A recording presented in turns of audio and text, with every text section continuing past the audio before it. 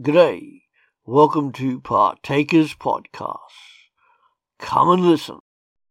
Reading from Leviticus chapter 10, verses 1 to 11. Aaron's sons Nadab and Abihu took their censers, put fire in them, and added incense, and they offered unauthorized fire before the Lord, contrary to his command. So fire came out from the presence of the Lord and consumed them, and they died before the Lord. Moses then said to Aaron, "This is what the Lord spoke of when he said, 'Among those who approach me I will be proved holy. In the sight of all the people I will be honored.'" Aaron remained silent. Moses summoned Mishael and Elzaphan, son of Aaron's uncle Uzziel, and said to them, "Come here, carry your cousins outside the camp, away from the front of the sanctuary." So they came and carried them, still in their tunics, outside the camp as Moses ordered. Then Moses said to Aaron and his sons Eleazar and Ithamar, "Do not let your hair become unkempt, and do not tear your clothes, or you will die, and the Lord will be angry with the whole community. But your relatives, all the Israelites, may mourn for those the Lord has destroyed by fire. Do not leave the entrance to the tent of meeting, or you will die, because the Lord's anointing oil is on you." So they did as Moses said. Then the Lord said to Aaron, "You and your sons are not to drink wine or other fermented drink whenever you go into the tent of meeting, or you will die. This is a lasting ordinance for the generations to come, so that you can distinguish between the holy and the common, between the unclean and the clean, and so you can teach the Israelites all the decrees the Lord has given them through Moses." In our last podcast, we saw scenes of great and exultant joy when Aaron and Moses came out of the tent of meeting. Today, though, in Leviticus 10, it's a bit different.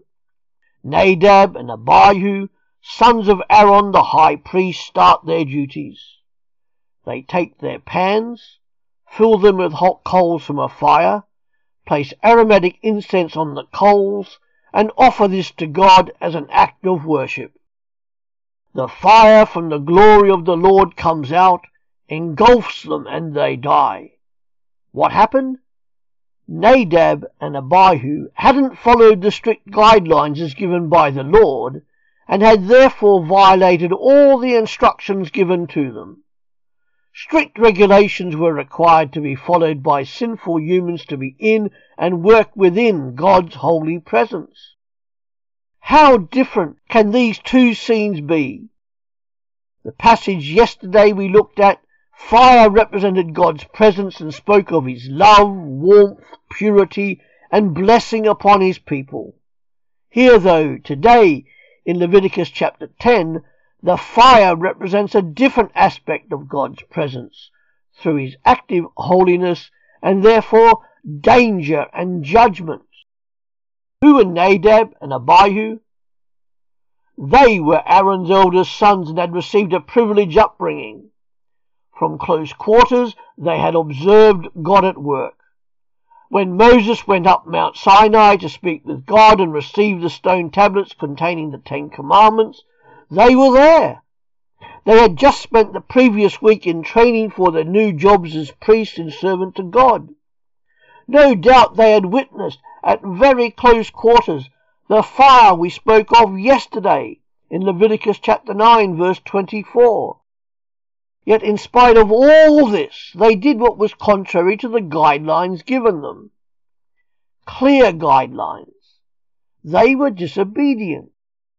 Their sin consisted of 3 fatal offences. They had used alcohol, they had made their own fire, and they had entered the most holy place. Each of these actions alone could have cost them their lives.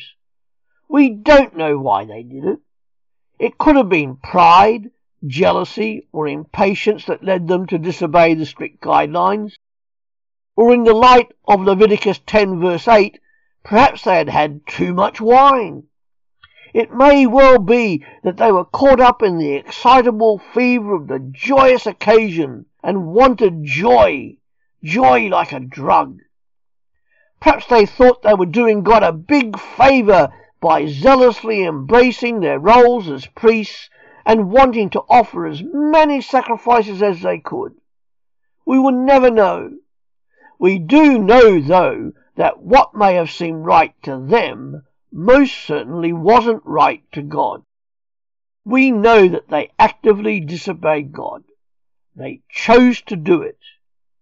In offering a strange or unauthorized fire, they had disregarded God's instructions for the timing, place, and manner of worship. These guys, they were priests. They had been set apart to a life of serving God and his people. They had now paid the ultimate consequence for their disobedience. Their disobedience is referred to again in Leviticus 16 in the regulations for the annual Day of Atonement. We talk about that in later podcasts. These regulations were probably given to ensure that this never again occurred. Aaron, their father, was struck silent and stunned. Wouldn't you be? Aaron had seen at first hand that in a life of true joy, God requires obedience over sacrifice. Aaron and his remaining sons were not to mourn or appear to be sorrowful. This was to signify the seriousness of Nadab and Abihu's disobedience. Now to us, in the 21st century, this may seem very harsh, but Aaron and his remaining sons had to prioritize service to God over commitment to family. This was symbolic of joy. Jehovah over yourself. Aaron and his other sons had to remain engaged in priestly duties and responsibilities. Other members of the family, however, were allowed to mourn.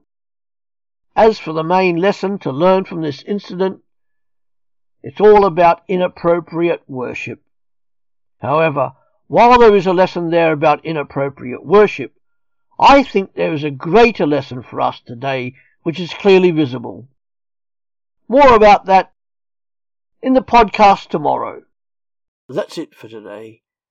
Come back every day to www.partakers.co.uk, where there is something uploaded to help you as a Christian disciple, wherever you are in this world, to live for Jesus Christ. Our books are also available on our Amazon site at www.pulptheology.com. See you later.